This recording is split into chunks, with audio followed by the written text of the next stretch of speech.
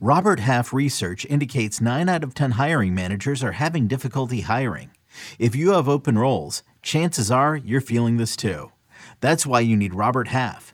Our specialized recruiting professionals engage with our proprietary AI to connect businesses of all sizes with highly skilled talent in finance and accounting, technology, marketing and creative, legal, and administrative and customer support.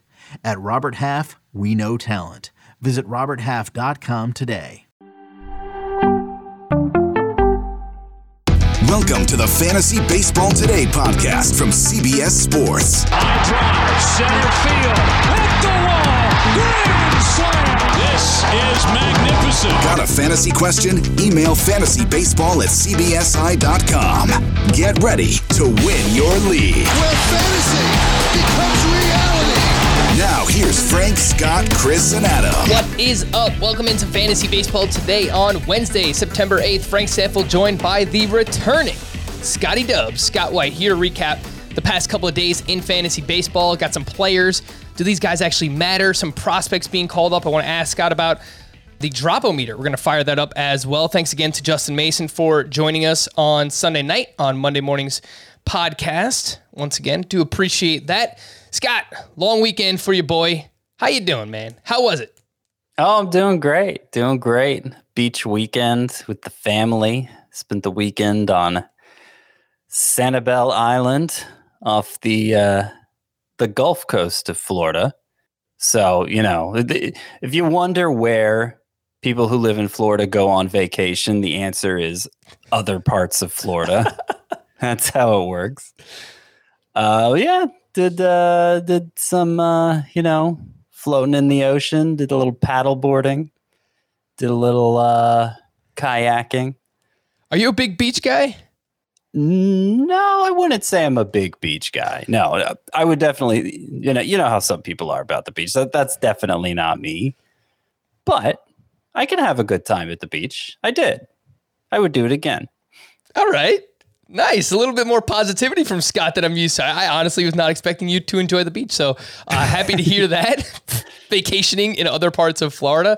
But that's right. We are here to catch people up on fantasy baseball. So let's do that. Oh, my goodness gracious. From Tuesday, Monday, the past couple of days, I don't know. Let's figure it out. Oh, my goodness gracious. All right, Scott, where are we starting? We're starting with Alejandro Kirk.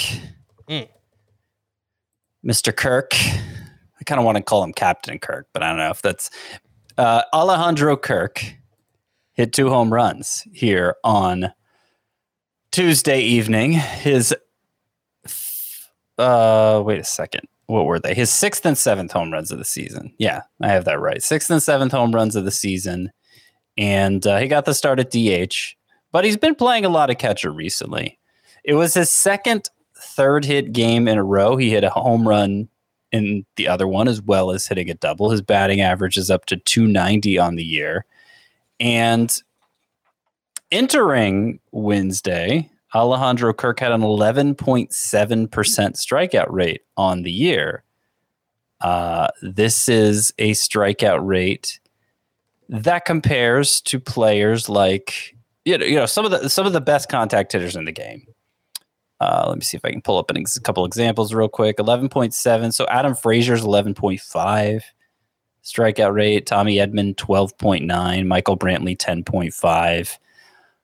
So, Alejandro Kirk right in that mix. If he was a qualifier, he'd have the 6th best strikeout rate among hitters. And yet, here he is hitting for power and quite a bit of power. Those 7 home runs have come in 124 at-bats. He's hitting the ball hard like a power hitter. I think his average exit velocity is like 92 miles per hour, high hard hit rate as well. And it's somebody whose bat we were pretty excited about in spring training, even when he got called up last year, got, a brief look in the majors, spent some time injured this year. The Blue Jays have a lot of catcher depth, so the playing time hadn't been consistent until recently. But it looks like he's performing up to it now. It looks like he's getting the playing time and he's performing up to what we hope to see from him. It's a pretty strong offensive profile at a position where obviously we're always longing for that. So I think it's time. I think it's time to make a move for Alejandro Kirk. Yeah, he's crushing the ball this year. You're absolutely right about that. I pulled up his StatCast page. Pretty damn impressive. His expected numbers, 296 XBA, 527 X slug. Pretty impressive for Alejandro Kirk. One of those home runs on Tuesday came off of Garrett Cole, too. We'll talk about Cole in a little bit. He clearly wasn't himself. He was dealing with a hamstring injury, but still impressive nonetheless to hit a home run off of Garrett Cole there for Alejandro Kirk.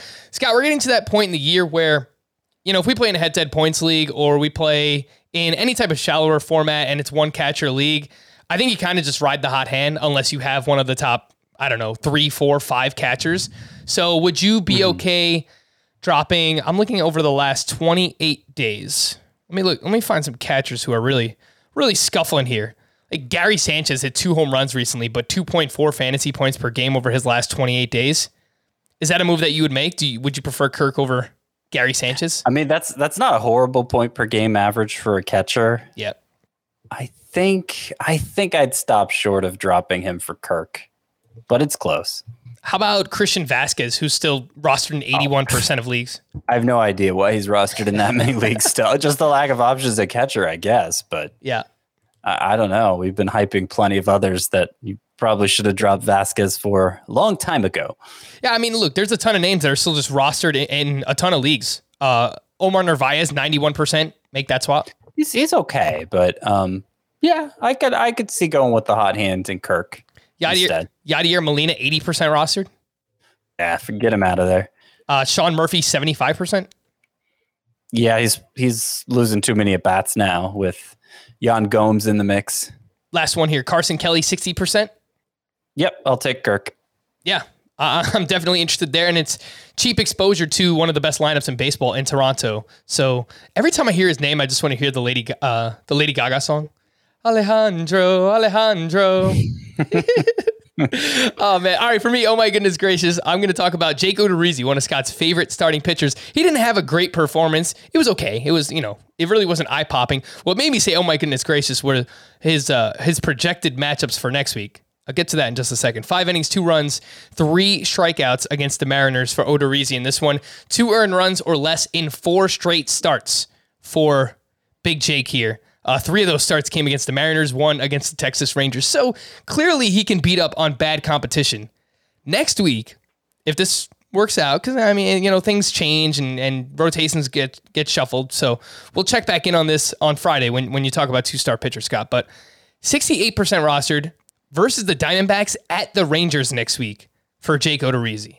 So if that stands, and obviously we're playing for a lot right now. It's head-to-head playoffs are going on. Yeah, I love those matchups. So, oh yeah, you should love those matchups. Those are great matchups. As good as Odorizzi's been in his past 4 starts, not a single one of them have gone even 6 innings. So that's, I guess that's the water you can pour, the cold water you can pour on that. But you're right. I mean, the difficulty with waiver wire recommendations this time of year is that, usually a lot of speculation goes into those. You're identifying ability, and then you're claiming it with the hope that that ability pays off at some point down the line. Well, down the line is off the table now. So you need pickups who can impact you right now. And I think with that 2-star week, Odorizzi, even though I don't think he has a lot of ability, and I wouldn't want to put much faith in him long term, I think that makes sense. If he does end up lining up for 2 starts, we'll see how the rest of the week plays out. Yeah, we'll talk about it again on Friday when we take a look at some 2-star pitchers there. But as of now, it looks like Jake Odorizzi, 2 fantastic matchups for next week. We don't trust the ability of Odorizzi, but we do trust the ability of these 3 starting pitchers. League-winning pitchers who we've talked a ton about recently. Just keep on keeping on what they did on Tuesday. Just want to quickly hit these guys up at the top. Max Fried up against the Nationals, 6 innings, 1 run, 4 walks to 5 strikeouts. He didn't have his best stuff here, but that's 8 straight quality starts for Max Fried, a 1.76 ERA during that span. Blake Snell, 13 2/3 hitless innings in a row over his last 2 starts before giving up a 2-run single to Joe Adell in the 7th inning of Tuesday's start. He finishes that start 7 innings, 1 run, 7 innings, 1 hit, 2 runs, 11 strikeouts for Blake Snell. He's got a 1.88 ERA, 65 strikeouts over 43 2/3 over his last 7 starts for Blake Snell. And then Logan Webb survives Coors Field at the Rockies, 7 innings, 9 hits, 3 runs, 0 walks, 6 strikeouts. So ultimately, a pretty good start here. 9 straight quality starts for Logan Webb. Scott, anything you'd like to add on Fried, Snell, Webb? We talk about these guys quite a bit. I mean, Blake Snell was perfect through, I don't know that he was quite perfect through 6. He had a no-hitter still going. He was perfect through 6. Yeah, perfect through 6. And then he walked a guy in the 7th. And then he gave up hits, obviously. Or a hit. But yeah, I mean, it continues for Blake Snell, right? I mean, we were writing this guy off a month ago because he hadn't been able to put anything together this year or last, or really the year before. And then all of a sudden he's figured it out. He's figured it out, and he looks like a must start the rest of the way. Now, it is worth mentioning that this lineup he was facing, the Angels lineup, was very bad, and no Ohtani in the National League Park. Right, no Ohtani. The top slugging percentage in the Angels lineup was .402. Ooh, by a guy named Jack Mayfield. It's a really bad lineup.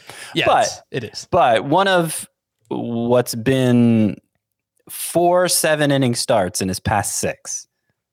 One of them was against the Dodgers. He struck out 10, allowed 1 earned run on 3 hits. So obviously, the other 2 were against the Diamondbacks. So, he's not exactly, other than that Dodger start, which is doing a lot of the heavy lifting here. Snell hasn't been facing murderer's rows here, but over the last 3 years, this isn't the only time he's faced a bunch of bad lineups, and he wasn't doing things like this. So let's not nitpick too much. Yeah. Come on. Don't poo-poo my man, Blake Snell. Not my man. I mean, we basically wrote him off, as you mentioned, Scott. But you talked about the 7-inning performances that he's put up recently. He has thrown over 100 pitches in 6 of his last 7 starts. So, I mean, San Diego, they simplified his pitch mix, or he simplified it. A lot of fastballs, a lot of sliders, mixing in the curveball there. But whatever he's doing, he's pitching a lot more efficiently, and they've basically just loosened the reins and they're letting him go. So, again, Blake Snell looking like a must-start pitcher and potentially a league-winning starting pitcher here down the stretch. Before we hit the news and notes, the NFL has finally returned, and the Pick 6 podcast is your top audio destination for comprehensive coverage of the 2021 season. Join host Will Brinson and company for extensive game previews and all the picks you need, plus recaps immediately after Monday, Thursday, and Sunday night football games. That and much more coming this fall on the Pick 6 podcast feed. Download and follow on Apple Podcasts, Spotify, Stitcher, and wherever else podcasts are found. News and notes: Garrett Cole left Tuesday's start with hamstring tightness. Per John Heyman, the early word is that the Yankees played it safe to get Cole out before the hamstring worsened, and the hope and even belief is that it's not too severe. So, I don't know. As of now, we don't know if he's going to make his next start, if he's going to be skipped in the rotation, if it's going to cause an IL stint, whatever it's going to be. But I saw that his fastball velocity on his final pitch was way, way down. So immediately my mind went, oh God, please be okay. Nothing with the arm. But turns out to be a hamstring injury here for Garrett Cole. The Mets, from one ace to another, revealed that Jacob deGrom had been dealing with a partial tear of his right UCL. General manager Sandy Alderson expressed more optimism on Tuesday, noting that the issue resolved itself and the ligament is still intact. I'm not a doctor, Scott, neither are you. No. I don't think it really works that way. I mean, that's the impression I was under too. Yeah, I mean, some of the quotes from Sandy Alderson are just whatever condition existed before, it's resolved itself. And okay, so this is one I pulled off here and tweeted out, because there's like a whole article from I think I got this from Newsday. Look, somebody goes out with a headline that it's a partial tear. That's what a bruise is. A bruise is a partial tear of the muscle, okay? So let's not go out there and write as if this is anything new. It's not. It's a very low grade thing that has resolved itself. Okay. This is a ligament, not a muscle, first of all.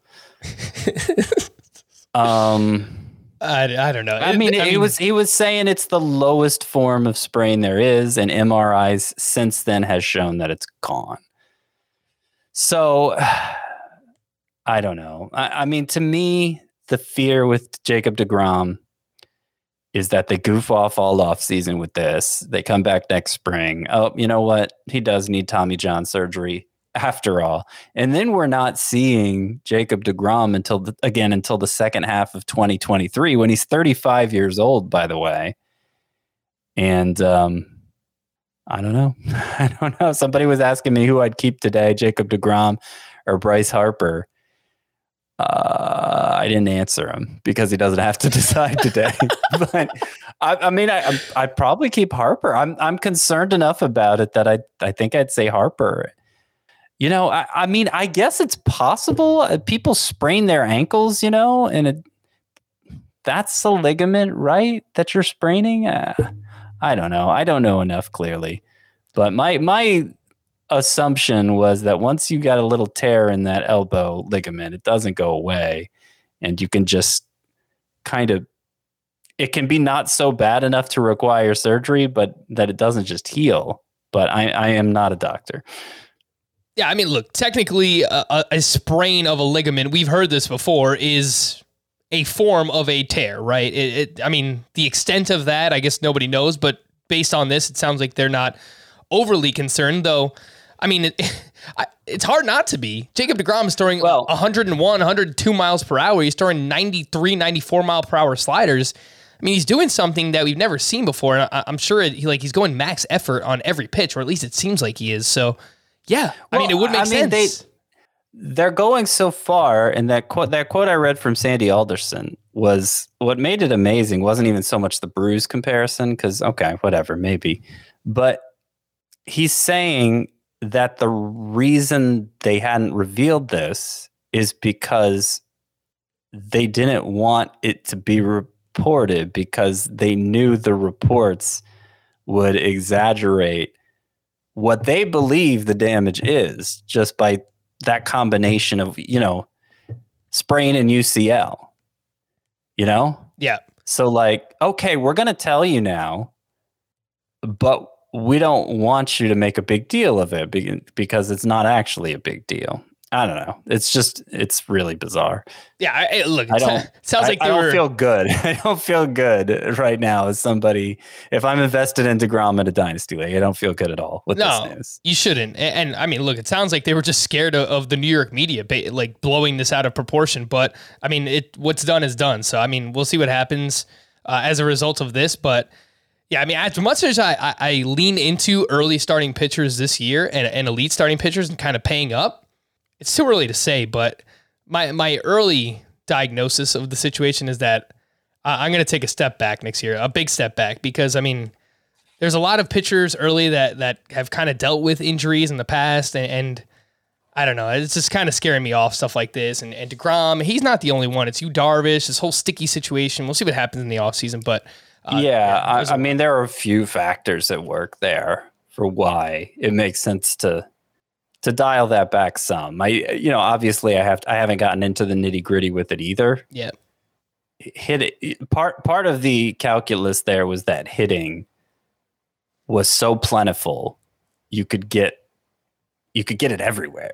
It was just like the player pool was overgrown with great hitting, and that's proven not to be true anymore. So, how much is the riskier proposition of pitching, how valuable is it by comparison? I think we need to dive back into that. Yes.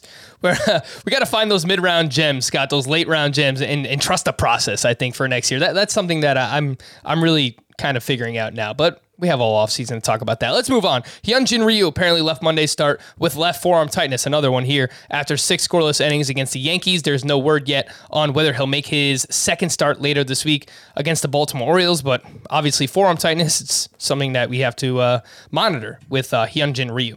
We had a bunch of White Sox news. Lucas Giolito threw Tuesday at max effort and felt no issues with his hamstring. He'll have 2 bullpens to throw before he is back in the rotation. Lance Lynn threw a bullpen on Tuesday, and he will throw another one on Friday. He might be able to return after that one, so perhaps next week we see Lance Lynn. There is hope that Carlos Rodon can pitch this weekend against the Red Sox. He was skipped in the rotation earlier this week due to fatigue and general soreness is what they listed it as. There's currently no timetable for Tim Anderson, who is on the IL with a hamstring injury. Clayton Kershaw made a rehab start at AAA on Tuesday. 3 innings, 2 runs, 0 walks to 3 strikeouts. So, I mean, they seem pretty optimistic, everything that we've heard about Kershaw, which another one, he's dealing with an arm injury, but maybe he could finish out strong here and help us this season.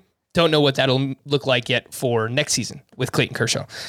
This was a surprise to me. Fernando Tatis said on Tuesday that he does not anticipate undergoing shoulder surgery after the season, where we've heard the contrary all along from beat writers. I mean, it even sounded like the team was almost on board. Not that they've come out and said anything, but it kind of seemed like we were all in agreement here. And then I thought this was a pretty big surprise, Scott.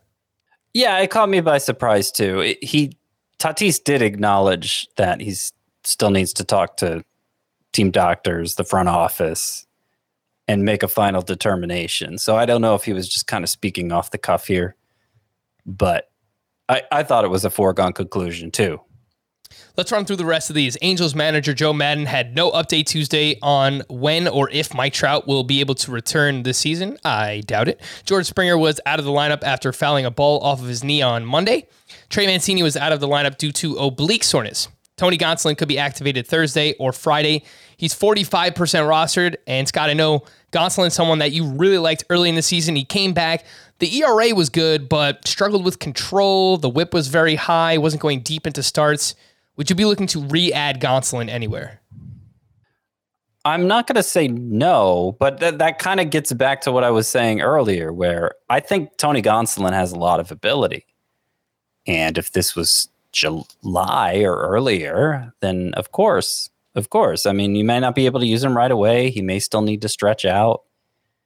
But it's September, and there are 3 lineup blocks left, assuming your league plays out the full season, right up through the very last week. There are just 3 lineup blocks left. And as much trouble as we saw, as long as it seemed to be taking him to stretch out when he came back from the IL the first time, I'm not confident he's going to give you any, even 5 inning starts, much less 6. So I would call, he'd be far from a must add for me, even though, I think he's good. I think he has the potential to be good. Tyler Clippard went on the COVID IL with COVID-like symptoms. They haven't said if he actually tested positive, so they could just be playing it safe here. So we will see what happens there. If he misses any extended time, I believe it was Noe Ramirez who recently picked up a save when Tyler Clippard wasn't available. So in the deepest of category leagues, even with Spencer Howard and Dane Dunning back with the Rangers, Glenn Otto is expected to start Friday against the Angels. Do I have enough time to pull this up here? Let's see what I got. 1-800-GLEN-OTTO. Come on. Pick up the phone. The call is free. People really like that jingle, by the way, Scott. So good job by you. Nick Pivetta has tested positive for COVID and went to the IL. The Red Sox really dealing with a COVID outbreak here in their team, on their team. And I know that Xander Bogaerts is working his way back. A few others, Matt Barnes on the COVID IL. So another one there with Nick Pivetta. Kwang Hyun Kim will move back to the bullpen, and Jake Woodford is expected to start on Thursday. Keibert Ruiz has sat out 3 straight games with a knee injury, though he did pinch hit on Tuesday. Kyle Lewis has a bone bruise in his right knee and is being shut down for the rest of the 2021 season. The year of the setback continues. John Gray is set to return Wednesday against the Giants. I would not want to start John Gray in any of my daily leagues. So the Giants are swinging a hot bat in Coors Field right now. I would not want to do that. Connor Joe recently received a PRP injection. He landed on the IL over the weekend with a mild hamstring strain, which causes us pain, Scott, because we were very excited about Connor Joe. Yeah, that one hurt. Something that does not hurt, especially your Braves. Charlie Morton agreed to a 1-year contract extension, and that means that we'll have him for at least 1 more year in fantasy, and he's been really good. So I don't know just off the top of my head, I mean, probably a top 20, top 25 starting pitcher heading into next year. He's pitched really well with the Atlanta Braves. Some prospects, Scott, I wanted to ask you about.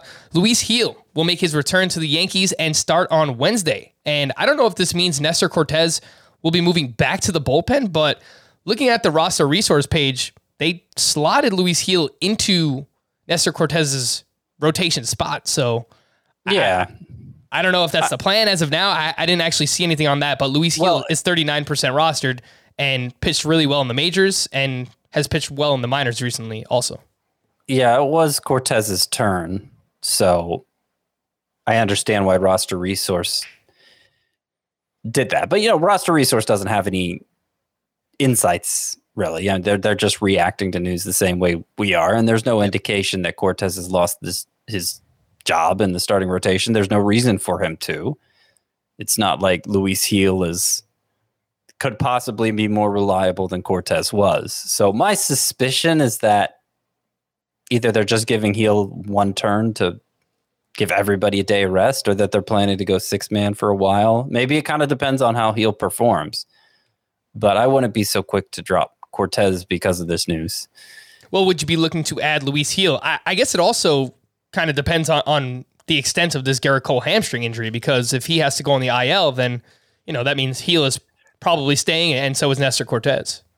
Yeah, not super motivated to add Gil yet. Kind of, it would make a difference if he performs well on Wednesday and doesn't get sent down right away. Then I'll be more interested. If you have a roster spot to play with, it doesn't hurt to add him in case that comes to be. I mean, the little bit we've seen of him in the majors so far has gone pretty well. A few other call-ups I wanted to ask you about. Mike Bowman with the Baltimore Orioles. Someone I believe Nando is in on. I think he's on his team in your Scott White Dynasty League.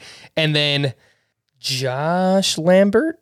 I think that's his first name. Josh Lambert with the White Sox. He was called up and he was at the Oakland A's on Tuesday. 5 innings, 1 run, 2 strikeouts. Anything to see here with Mike Bowman or Josh Lambert? I really hope that's his name. Jimmy Lambert. Jimmy Lambert, Josh. It's pretty close, right? Starts with a Jimmy. Jimmy, good old Jimmy boy. Yes. They're not nobody prospects, but they're not particularly high end either. Mike Bowman had particularly good numbers in 2019. He had 10.3 K per 9 between high class A and double A. His numbers this year between 3 levels, barely a strikeout per inning, 3.44 ERA, 1.15 whip. Pretty good fastball, pretty good slider. I don't know. I can see it going either way for him. It's not like he has anything really like eye popping in his arsenal, but at the same time, good enough that he's worth monitoring. I have less hope for Jimmy Lambert, really. His strikeout rate, at least this year, was pretty good in the minors, but doesn't have quite the same pedigree as Mike Bowman. So, yeah, let's say his start against the Athletics on Tuesday was pretty good, but 2 strikeouts at 5 innings. I believe he had just 3-4 swinging strikes on 70 pitches. So I don't know. Nothing that's really making me jump out of my seat for Lambert either. Yeah, and if Lance Lynn or Lucas Giolito or both of them return, then we probably don't have a spot for Lambert in the rotation. But a few prospects there, let's monitor them. Again, Luis Gil, the highest profile of the names here. So let's see what he does on Wednesday. Let's take a quick break. When we return, do these pitchers matter? Talk about it. Fantasy Baseball Today. When you need mealtime inspiration, it's worth shopping Kroger, where you'll find over 30,000 mouth-watering choices that excite your inner foodie. And no matter what tasty choice you make, you'll enjoy our everyday low prices, plus extra ways to save, like digital coupons worth over $600 each week. You can also save up to $1 off per gallon at the pump with fuel points. More savings and more inspiring flavors make shopping Kroger worth it every time. Kroger, fresh for everyone. Fuel restrictions apply. Mother's Day is around the corner. Find the perfect gift for the mom in your life with a stunning piece of jewelry from Blue Nile. From timeless pearls to dazzling gemstones, Blue Nile has something she'll adore. Need it fast? Most items can ship overnight. Plus, enjoy guaranteed free shipping and returns. Don't miss our special Mother's Day deals. Save big on the season's most beautiful trends. For a limited time, get up to 50% off by going to BlueNile.com.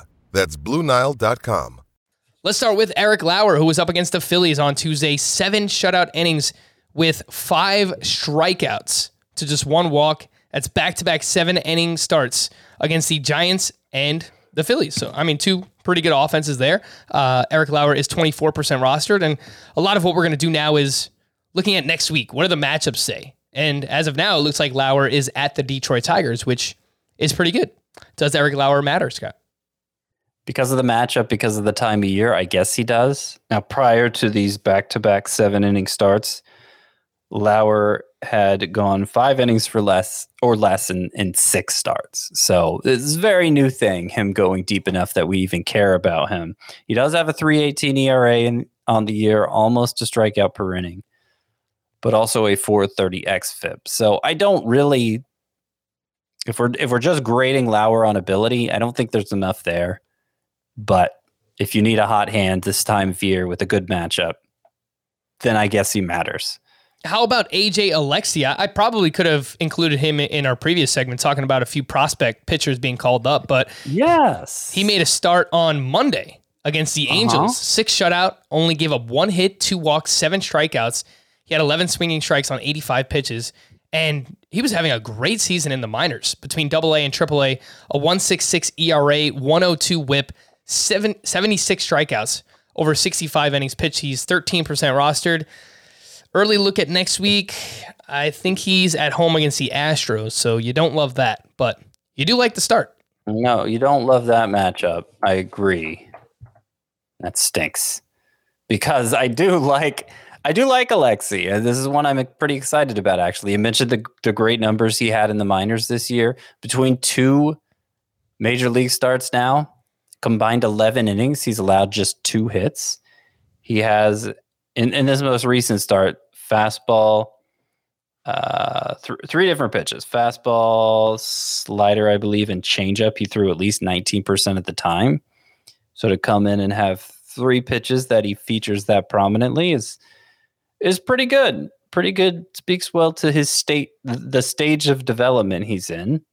And the swinging strike rate has been decent since arriving in the majors as well.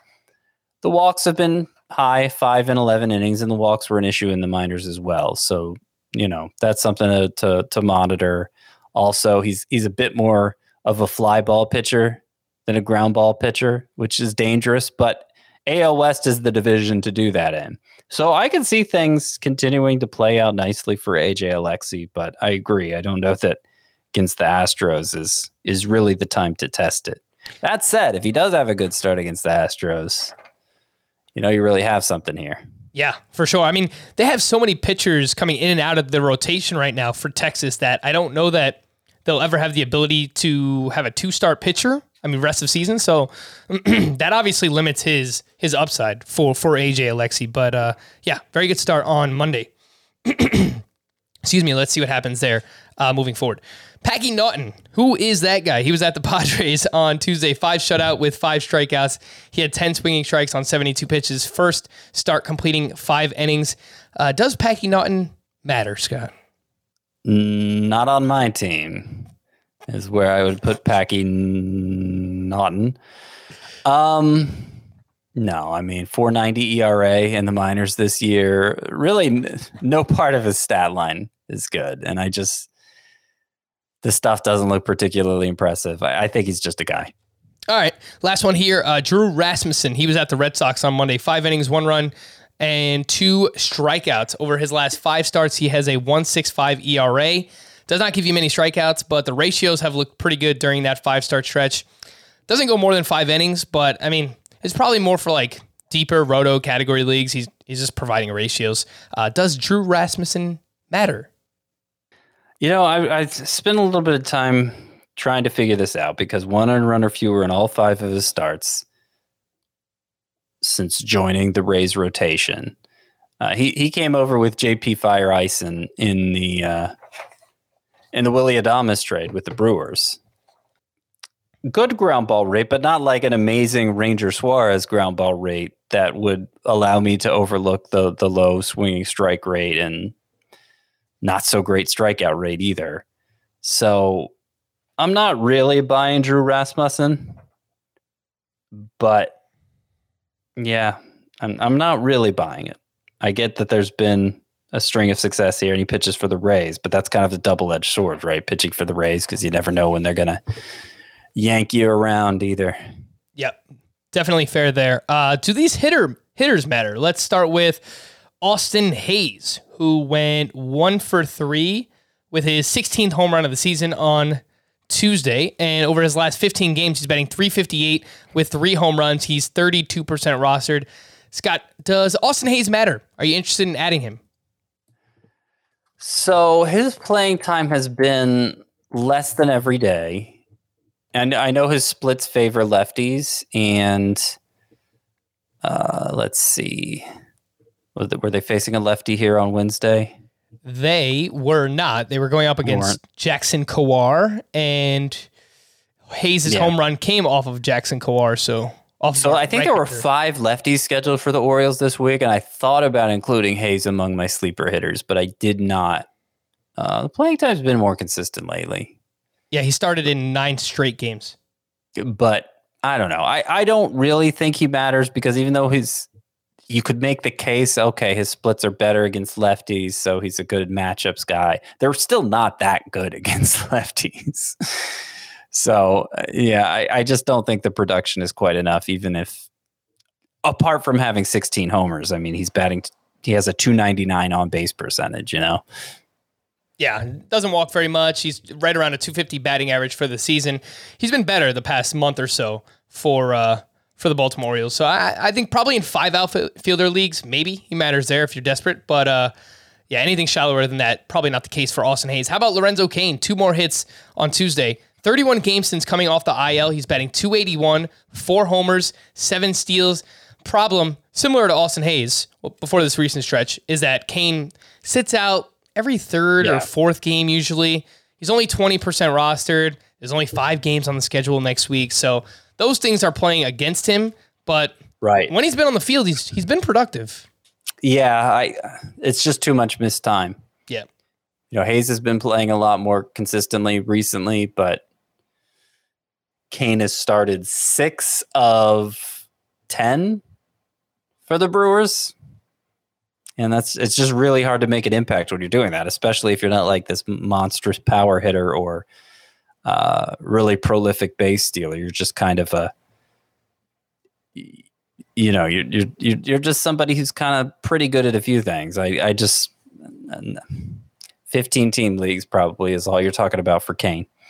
Bobby Dahlbeck pinch hit in the 8th inning on Tuesday. The Red Sox were down 12-1, so they get some of their stars out of the game. He pinch hits for Rafael Devers, hits 2 home runs in 2 innings. Bobby Dahlbeck does, and he's now started 8 of the last 10 games for them.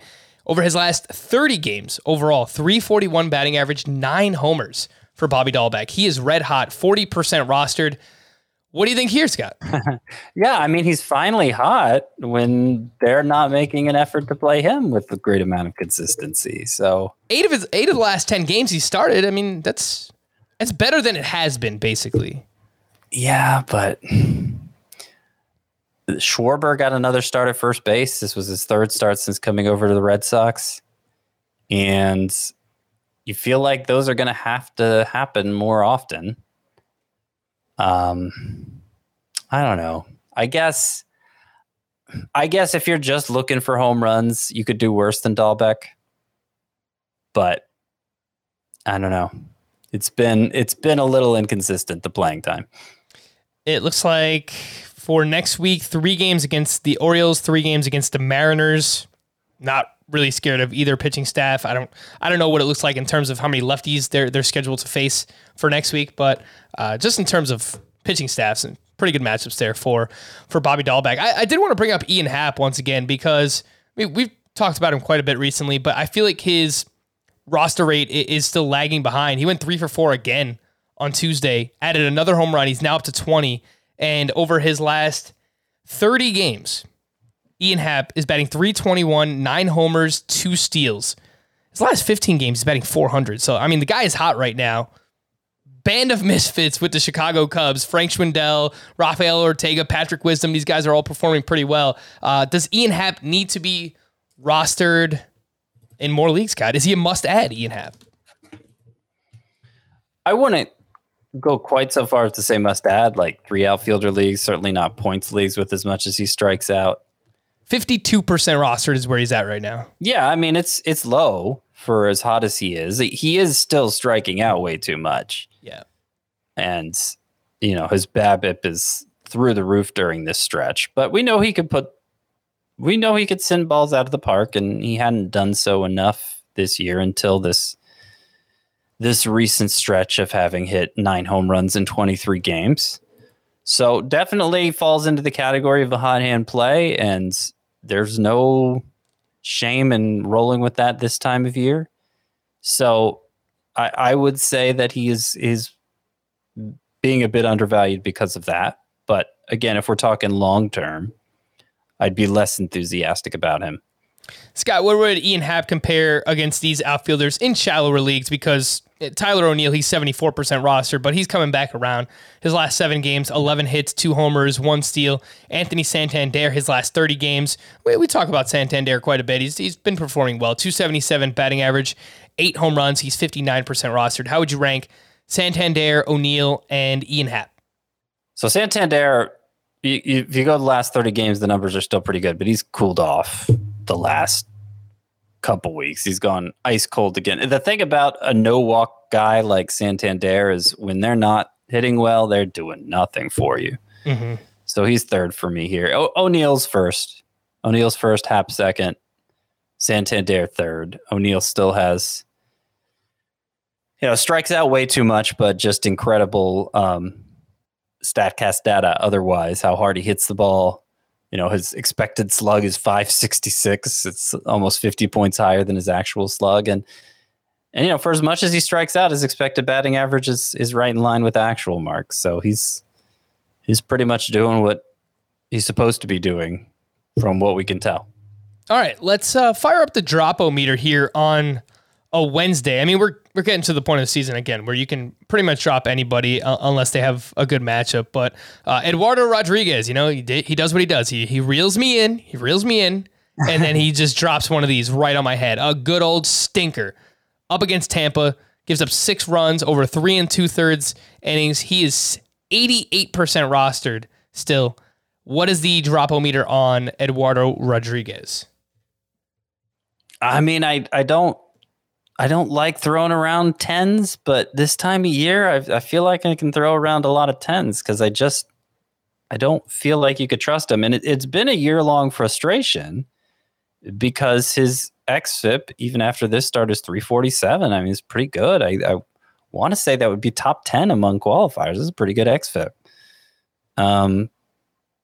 But there's just been, I feel like there's something we're missing here. Some yet to be discovered analytical tool that could help explain what's happening to Eduardo Rodriguez this year, because the performance just hasn't come anywhere close to that. 3 of his previous 4 starts prior to this one were quality starts, but this one was so bad it just negates all the good. Yep. And the thing is, I would imagine many people had Eduardo Rodriguez on the bench for those starts, right? And then you throw him back in for one like this, where last time out he performed well against Tampa, and then he puts up that stinker. But hold your horses here, Scott. It looks like he's in line for 2 starts next week against the Orioles and the Mariners. Oh, gosh. So, should we turn that 10 back into a 0? I know you're going to give me the sneak attack here. I didn't know either. Matchups. I just looked up his matchups. Should have led with that. Gosh, I don't enjoy analysis this time of year. I'm trying to have my usual level of enthusiasm, but it just feels like you're throwing darts, Yeah.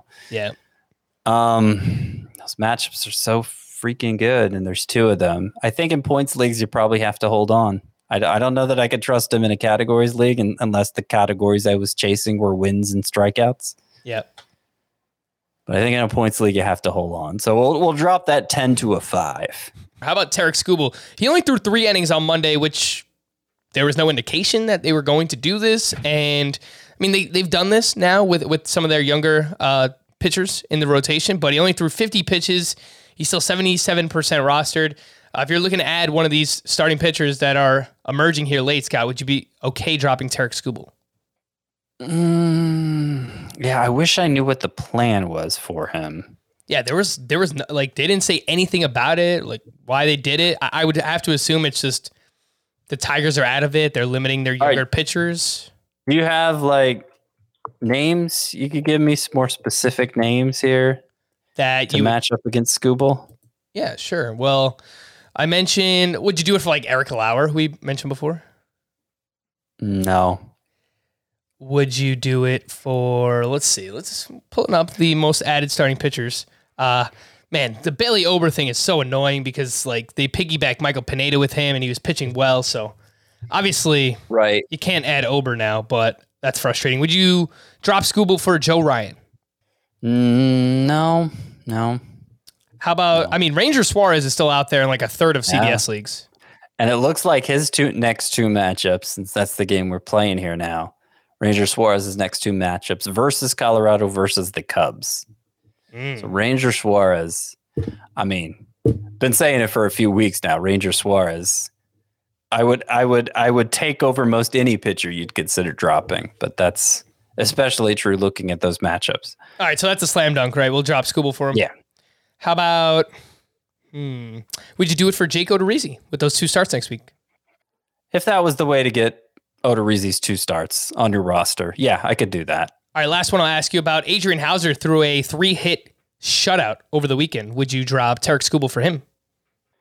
I would not, because that was such an outlier innings-wise for Suarez. I had no idea he was capable of going more than 6.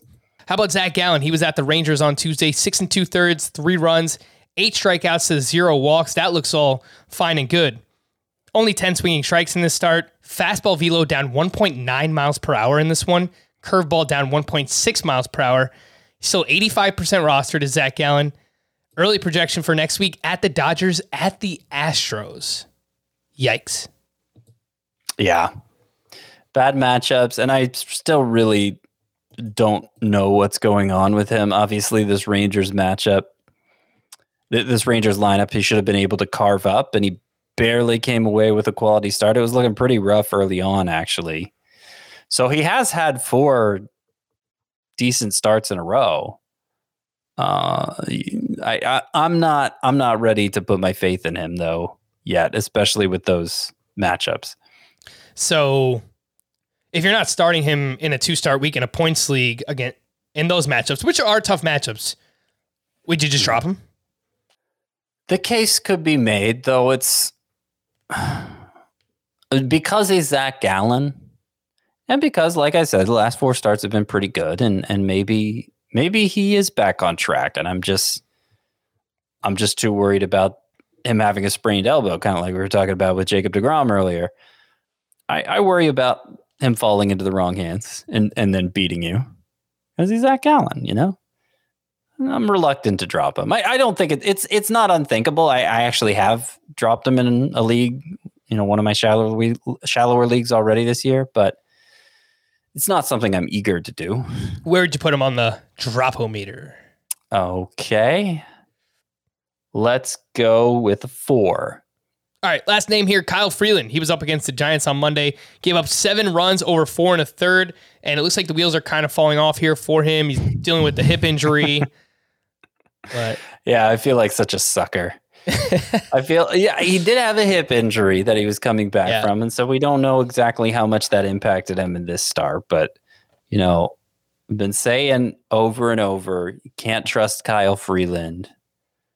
Rockies pitcher, not enough of a bat misser, too much of a fly ball pitcher. Can't trust him. After a dozen starts where Kyle Freeland did this, he succeeded. He had like a 2.50 ERA over that 12-start stretch. Finally said, okay, I guess maybe now you can use them. And then, of course, this happens. So I don't know what lesson to take from that. Just be totally obstinate and never change your mind about a player, no matter how many good starts he puts together. I don't know if that's the right lesson to take, but man, that stinks. That's annoying. Yep. So are you cool dropping him? Yes, 10. Oh, right. Some odds and ends from the last 2 days. Aaron Savali made his return, and he was up against the Twins. 4 2/3, 1 run, 6 strikeouts to 1 walk, 8 swinging strikes on 78 pitches. Velocity down a little bit across the board. Nothing overly worrisome here. What'd you think of this return for Savali? I thought it was great. Happy to get him back in the lineup. Yeah, we're running out of trustworthy starting pitchers here, so it's nice to get one back. Marcus Semien went 2 for 3 with his 38th home run on Tuesday. He now has 6 home runs over his last 6 games. I want to talk about someone who's going to be fun to rank for next year. I think Marcus Semien is one of those players. Steven Matz was at the Yankees, 6 innings, 1 run. He had 6 strikeouts to 0 walks. He only had 6 swinging strikes on 93 pitches, gave up 12 hard hit balls. So seems like he was a little bit lucky in this one. But over his last 5 starts, he's got a 1.61 ERA. Swinging strike rate is abysmal. Mm-hmm. He's getting ground balls. He's limiting hard contact. He's still 84% rostered, so I don't know if there's much you could do here, but I don't know. Are you buying any of this, Scott? No. I feel like Kyle Freeland all over again. Not only is the swinging strike rate bad for Matz, but 18 strikeouts over 28 innings during that stretch. I just don't think, in the long run, that's a formula for success. And this is, even as a hot hand play, I don't feel prepared to trust Matz. Mike Zunino had a double dong on Tuesday and basically having the year that we wanted Gary Sanchez to have. Sanchez has been okay, but nothing crazy. Zunino, 29 homers on the year, 211 batting average, and 867 OPS, 73% rostered. So maybe he's floating around in some shallow leagues, but he's still not very exciting. He's very home run dependent. Nelson Cruz, he's getting hot at the right time. 4 for 5 with a double dong. He's now up to 30 home runs. He has 4 home runs over his last 4 games. Ozzie Albies also hot right now, 2 for 3 with his 27th home run, has 5 homers over his last 7 games. Last week, fouled the ball off of his knee, had to get carried off of the field, crossing our fingers that he's okay and that he could return for the weekend series in Coors Field. He did just that, and that man is hot, Ozzie Albies. Wade Miley, bounce back performance at the Cubs, 7 innings, 1 run, 8 strikeouts to 0 walks, 21 swinging strikes. I didn't look this up, but I'd be willing to bet that was a season high for Wade Miley in this one. Yes. His previous high was 15, and so 21. Now, it was against the Cubs, who, it's kind of, their lineup is kind of a quadruple A all-star team right now. So keep that in mind. But I would venture to say it's a career high in swinging strikes for Wade Miley, though that would take even longer to look up. Yeah, definitely possible. He was fired up for this one. I mean, his velocity was up between 1.3 and 2.1 miles per hour on all 5 of his pitches that he threw. So, yeah. He was nice, fired up for this one. It's nice to know he's still among the trustworthy. Christian Yelich went 3 for 5 with a double and 2 RBI over his last 26 games. He's batting .340, 2 homers, 8 doubles, 1 steal, a 21% strikeout rate, 29% line drive rate. So putting the ball in the air more, he's hitting line drives. It's just kind of empty batting average. I mean, it's nice to see the batting average, but it's good in like a David Fletcher kind of way, I guess. So I didn't think we would say that about Christian Yelich this year, but here we are, September 8th. Aaron Nola, he still stinks. He was at the Brewers, 5 innings, 6 hits, 3 runs. He had 6 strikeouts. The velocity was up about a mile per hour on 4 of 5 pitches. He threw a cutter 8 times in this start, which is the most he's thrown that pitch since his second start of the season. So it seems like he's just searching for anything right now, Scott. So, I mean, to pull the cutter out of nowhere, I mean, I think he's just searching. Like his fast. I mean, this wasn't a terrible start. I mean, it wasn't good though. 3 runs over 5 innings. I don't know. You could get a win out of that start potentially. Yeah. I mean, I'm let down by it if I have Aaron Nola. Here's the thing: with most of September. Okay, so a guy has a 113 WHIP, and with most of September still to go, 192 strikeouts. How are you feeling about that guy? Well, I noticed that's all you know. 113 whip and 192 strikeouts at this point in the season. I'd feel very good about that. I'd say he's probably a top 15, top 20 starting pitcher. It's just that darn ERA for Aaron Nola bringing him down. But no, it's the same thing we've been saying all along. You still see a lot of ability there, and I continue to say I'm going down with the ship. Down with the ship. Ride Nola till the end. I have a feeling, Scott, that Aaron Nola is someone that you'll be looking to buy the dip on in next year's drafts if we do get him at a discount, which as of now, I think that we will. Alex Bregman went 3 for 5 with his 8th home run of the season. It was his first home run since coming off of the IL, and in 11 games since returning, he's batting .357. He only has 3 strikeouts in 11 games. I know. So he's putting. I noticed that too. It's crazy, and he's hitting the ball extremely hard. Lots of line drives, lots of fly balls.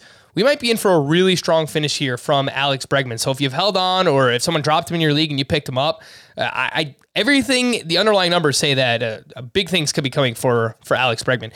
Pete Alonso, a double dong. He's now up to 32 homers, and over his last 8 games, he has 15 hits, and he has 3 home runs over his last 2 games. So a strong finish looking like for Pete Alonso as well. And Zach Wheeler bounced back on Monday. 6 shutout, 5 hits, 0 walks, 9 strikeouts. So we've been waiting for a nice little bounce back here for Wheeler, and we got it. It was a really nice start. Call to the bullpen. Some bullpen updates from the past couple of days.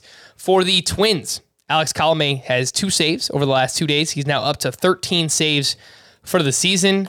Let's check in on what his roster rate is, but I know it could be ugly at times, but he is getting saves. Alex Colomé. He is. 46% rostered. I think that number needs to be higher, given the situation. For the Pirates, on Tuesday, David Bednar pitched in the 8th inning to face 3, 4, and 5 in the lineup. In a 1-run lead, Chris Stratton came in for the 9th. He picked up his 3rd save.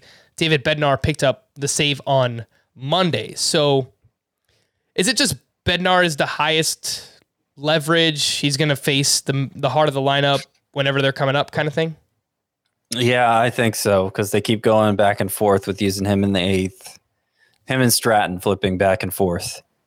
It's annoying because they're not getting that many save opportunities to begin with. Yeah, for sure. Bednar's good, though. I think he's a good pitcher. I mean, you watch him, he's got some pretty filthy stuff, so I like the guy, but the Pirates, it doesn't look like they're going to lean on just one pitcher for now.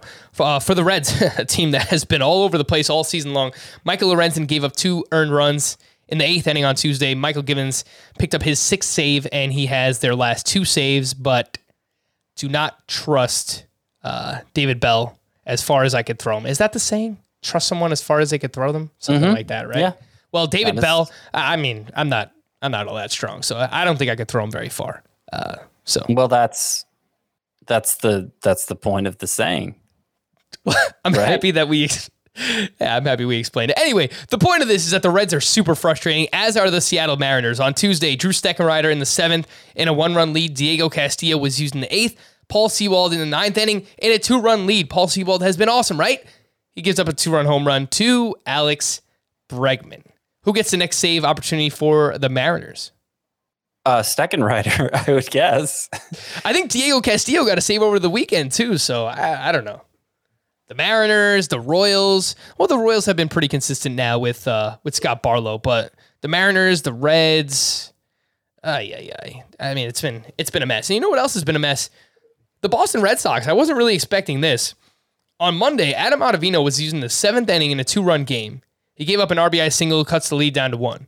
He's now been used in the 7th inning in 2 of his last 3 appearances for the Red Sox. Garrett Whitlock came in the 9th in a 1-run league. He gives up a game-tying inside-the-park home run, of all things, to Austin Meadows. And he actually picked up a save over the weekend, Garrett Whitlock. So do you have any feel for what's going on with the Red Sox right now? Well, I know that Adam Ottavino had an ugly blown save on Friday, I believe it was, Saturday. So it doesn't surprise me that they're now trying other options, looking into Whitlock, it seems like. But I don't know how firm that is. And obviously at some point, Matt Barnes is going to come back from the COVID IL and muddy the waters further. Yep. So, I thought Adam Ottavino, I hoped he'd have the job on lockdown until then, but it seems as if that's not the case. Yeah. I mentioned in my home points league, I picked up Ottavino over Colomé last week. Colome's still available. I'm definitely going to make that swap. So yeah, if you play in any change. Make that change if you play in any shallower leagues. It's a move you should make. To stream or not to stream, let's start with Wednesday. I didn't write these down, so bear with me. I'm just gonna run through some scheduled starters for Wednesday. All right, what do we got here? Tyler Anderson at the Astros? No. John Gray, we already said no. How about Luke Weaver at home against the Rangers? No. Wait. How about Mitch Keller and Matt Manning, who are going up against each other, the Tigers and the Pirates? No. All right. Maybe this one. Rich Hill at the Marlins coming off a 6-inning start. I mean, that's the best one so far, but I don't want to do it. All right. How about Mike Minor at the Orioles? That might be better than Hill. I don't know. I think I would go with Rich Hill, but I mean, whatever. They're like old lefties. I don't like either. I mean, yeah. Luis Gil at home against the Blue Jays. Seems pretty risky. Yeah, it does. Touki Toussaint at home against the Nationals. I mean, I know his last start at Colorado was pretty bad, but this might be the best one. Vladimir Gutierrez at the Cubs. He's been pretty shaky all of a sudden too. Pretty shaky indeed. And it was against the Tigers and the Marlins. So, yeah, I think I'll pass on Vladimir Gutierrez. Oh, I completely whiffed on this one. Joe Ryan at Cleveland. Cool with that? I mean, I don't know how deep he's going to go, and obviously he's just made the one start, right? Yeah, 5 innings, 3 runs. Yeah. I mean, it's better than a lot of them. Yeah. I think Touki Toussaint would be my first choice. All right. Yeah. I mean, Touki is out there. I like the matchup for Joe Ryan. I like the matchup for Rich Hill. So if you're in a deeper daily lineup league, those are some names I would look at for Thursday. Let's see who we got here. Ronaldo Lopez at the A's. Probably not. No. How about Randy Dobnak at Cleveland? Probably not. How about Jesus Luzardo hosting the Mets? That one's okay. How about, slam dunk here, Ranger Suarez hosting the Rockies? Ding, ding, ding. That's the one. Ding, ding. Let's do it. How about Carlos Hernandez at the Orioles? Yeah, that's pretty good too. Well, ESPN still has Nestor Cortez starting on Thursday against the Blue Jays. I don't know if that is actually going to happen, but if it does, would you use him there? Probably not. Yeah, I would agree with that. All right, let's wrap up there. For Scott, I am Frank. Thank you all for listening and watching Fantasy Baseball today. We'll be back again on Friday. Remember, there's no podcast on Thursday. See you then. Bye-bye.